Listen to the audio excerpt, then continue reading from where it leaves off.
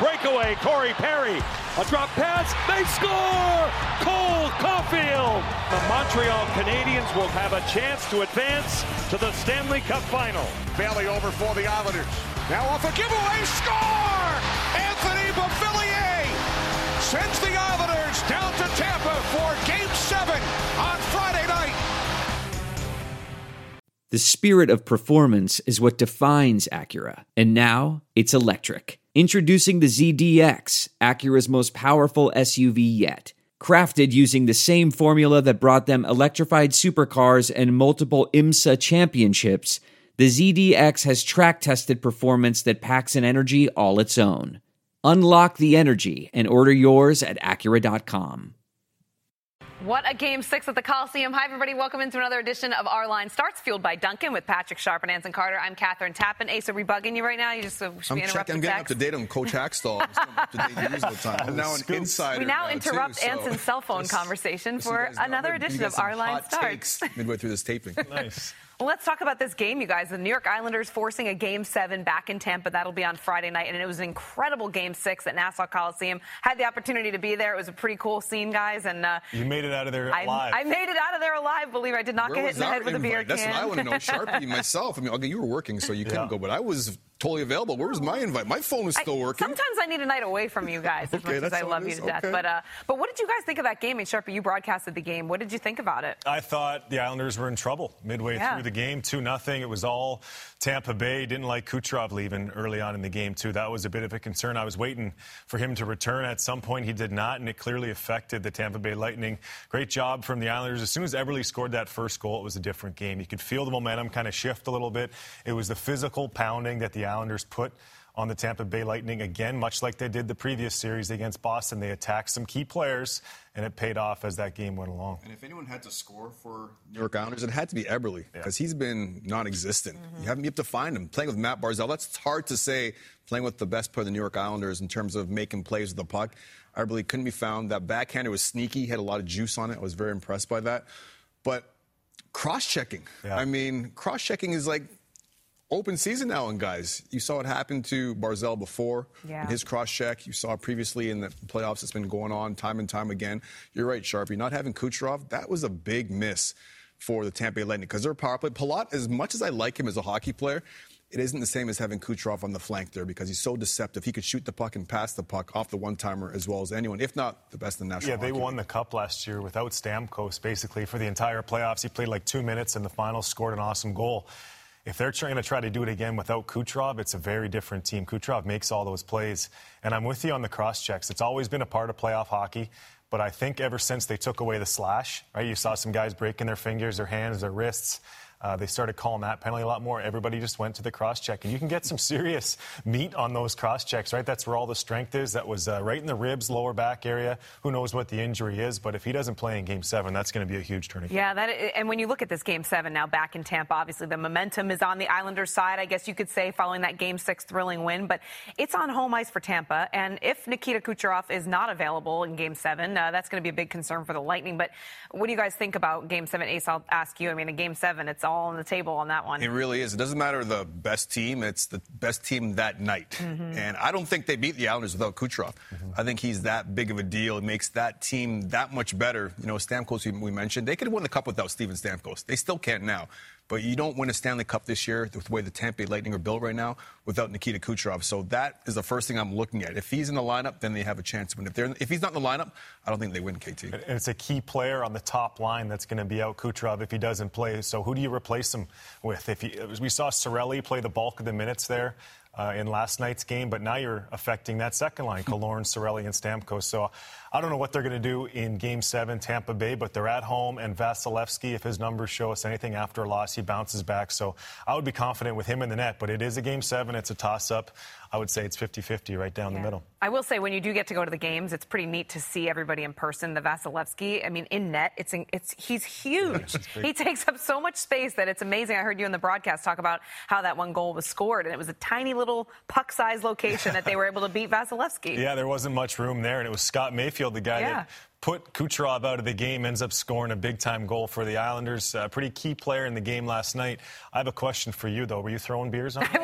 Yes, I was right in the middle of it, throwing him on the... Yeah, Eddie O was yelling at people back, like me. Maybe. Yeah, she was throwing them back. It was fun, I have to say. We'll see if they get more games at Nassau Coliseum. It could have been the final game ever at Nassau, which I know those fans will be very sad about. To your point quickly, too, Katie, I think that's why more people should actually go to a game. Yes. So you could appreciate the skill level of the players that we have in the National Hockey League. You mentioned how big Vasilevsky is, but he plays the game like he's 5'9", 5'10". You wouldn't think he's as big as he is with those cat-like reflexes. So you'd definitely gain more of appreciation for the athleticism of these guys if you go and see them in person. Yeah, and I've certainly seen him in person before. It was just I was reminded when I saw him last night. It had been a couple years, and he makes it tough in that net. So let's take since we're talking about the Lightning and the Islanders, let's take a look at the odds powered by PointsBet Sportsbook, the odds to win the Stanley Cup. And you see the Lightning at plus 150 and the Islanders now at plus 350. What do you think of these numbers, Ace? Interesting numbers, but I still like the Tampa Bay Lightning. Yeah. I still think from top to bottom they're the better team. I just don't know if Game 7, not having Kucherov, that's the big if for me when I look at this, because they're playing at home, so you think the odds are in their favor against a scrappy New York Islanders hockey club. He's got to be a game-time decision. We'll have to wait and see in warm-ups tomorrow night. But we've got a big game tonight as well as we're sitting on the set getting ready for Vegas and Montreal, a chance for the Habs to close out the series at the Bell Center. Fans outside, it's electric. It is an incredible atmosphere up there. It's a shame that all of them can't go inside for the game, but I know all those restaurants are packed at best capacity they can do. Who wins this game tonight? What are your predictions? It's been an interesting series. I've been dead wrong with this series, so I might as well try to make another mistake. I thought Vegas was going to wrap this thing up in 4 or 5 games, to be honest with you. At the start of the series, I thought Vegas was bigger, stronger. I didn't see Montreal getting out of the D zone a whole lot, and boy, was I wrong. It's starting from the back, coming out, Carey Price, the 4 defensemen that we always talk about. They're killing plays in the D zone. And the forward group of Montreal is speedy. They look faster than Vegas, and they're giving them all kinds of problems. How many breakaways, odd man rushes? We saw 2-on-0 in overtime. Do you have to give up if you're Vegas before you start correcting something? Something's going on with Vegas. I don't see a confident group offensively. Their backs are against the wall now. I'd like to see the 4 lines get back intact as they were in the regular season and the majority of the playoffs. I'd start Robin Leonard, and I'd say have at it, boys. I would also get Ryan Reeves back in there, too. You're talking about 4 lines. I know he doesn't bring anything offensively.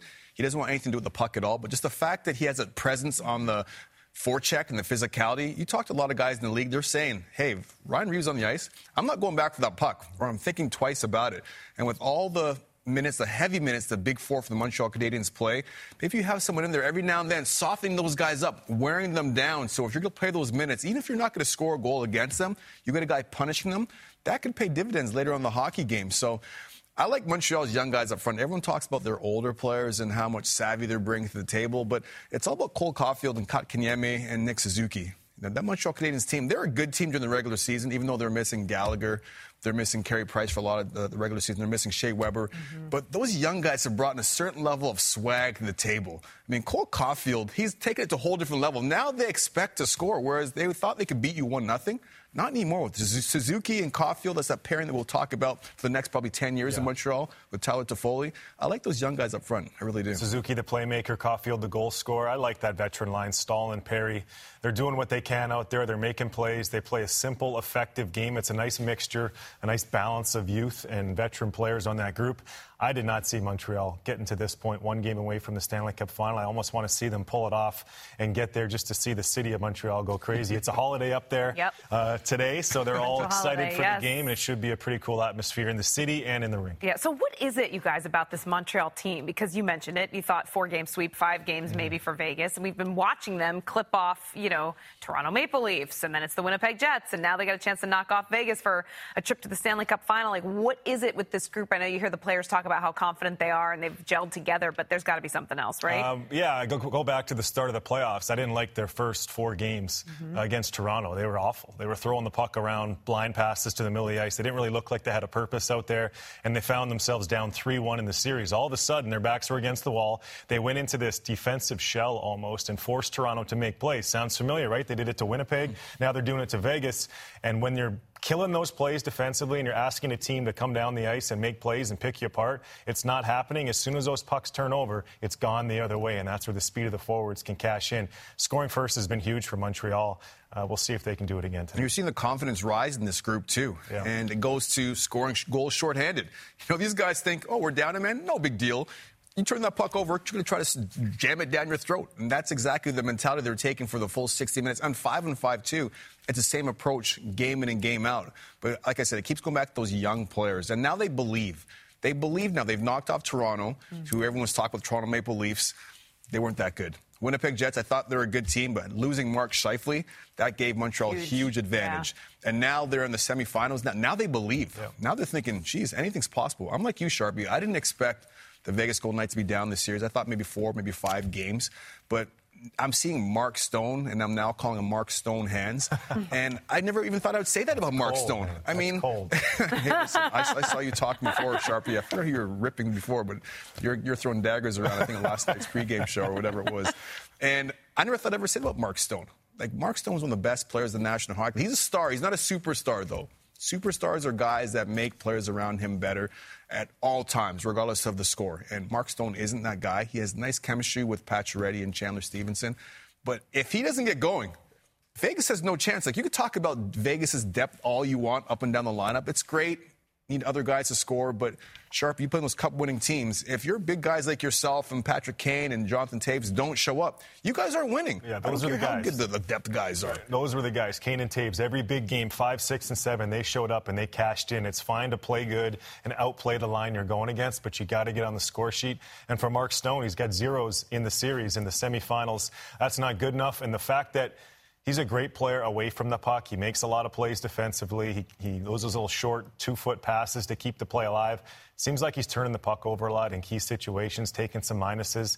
It's been a big difference in this series. So if he can get on the score sheet tonight, be one of the best players for Vegas, I think they got a chance to win. Just remembered, he called Corey Perry Old Yeller. That's what it was. Just came back to there you go. Old Yeller.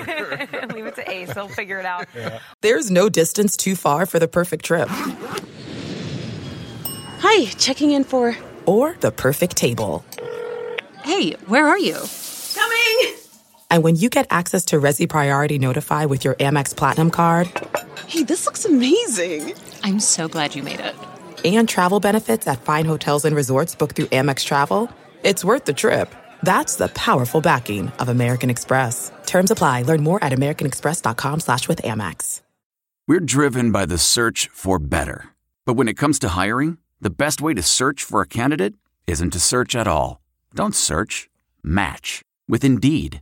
Leveraging over 140 million qualifications and preferences every day, Indeed's matching engine is constantly learning from your preferences. So the more you use Indeed, the better it gets. And listeners of this show will get a $75 sponsored job credit to get your jobs more visibility at Indeed.com/match. Just go to Indeed.com/match right now and support our show by saying you heard about Indeed on this podcast. Indeed.com/match. Terms and conditions apply. Need to hire? You need Indeed. Well, there was some news announced today in the NHL, guys, and it's the Seattle Kraken. They hired Dave Hakstol as their first ever head coach. He last coached for the Philadelphia Flyers for 3 seasons from 2015 to 19, and then the past 2 years he was an assistant with the Toronto Maple Leafs. So an interesting hire, because we were talking before we got on for the podcast that, you know, his name wasn't really being thrown around for the Seattle Kraken. We heard a lot of big names being tossed down. A lot of big names are up right now with John Tortorella, of course. Everyone's looking where he's going to go, Rick Tocchet. But it's Dave Hakstol now taking over the new franchise in Seattle. Why is he a good fit, Sharpie? That's a good question. I don't know the answer to that. It caught me by surprise. I was expecting some of those other names to land the job as well. At least that's what the rumblings were around the league. It tells you a lot about the organization that they can keep a secret. This seems like it was in the works for a number of weeks. They had crack that code. Very good. Put that on the highlight reel. Exactly. Seattle Kraken jokes over there.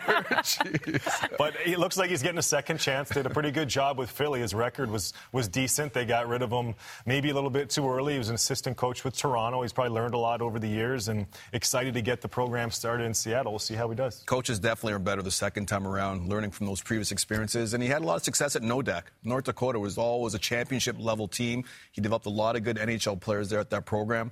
This will be his opportunity now to take those lessons he learned from Philadelphia and even as assistant in Toronto and apply it to Seattle, where there's going to be some pressure because everyone's expecting Stanley Cup playoffs based on what Vegas did in their first year. Well, that leads me to our cold brew check fueled by Dunkin'. And is it realistic to think that the Kraken will have the same success as the NHL's last expansion team? You mentioned Las Vegas, who's made the playoffs each of their first 4 seasons. What do you think, Sharpie? That's a lot to ask. Going to the Stanley Cup final in year 1, I'm not sure if that's in the cards for Seattle. If it is, that's great, but they're going to get a good player off every team, an NHL roster player, and these guys that get selected to go to Seattle, they're going to have a chip on their shoulder because their team didn't protect them. I think they'll be good. I don't know if Stanley Cup final, though. I'm going to give you my answer with the amount of time it takes me to eat one of those Dunkin' Donuts, and I'm going to say no. I put down those donuts pretty quickly. Vegas was unbelievable. I know this is cold brew time, but I'm a donut guy. I'm a food guy myself personally. We know that. So I would say no. The bar is way too high. Just put a good team on the ice and then just go from there. Right. All right, that was the cold brew check fueled by Dunkin' this season. Be sure to grab a cold brew for game time because where there's hockey, there's Dunkin'. And we got a show to do, guys, so let's wrap up that podcast. Let's go. Good to be with you guys. Thanks for joining us for this episode of Our Line Starts fueled by Dunkin'. We'll see you next time.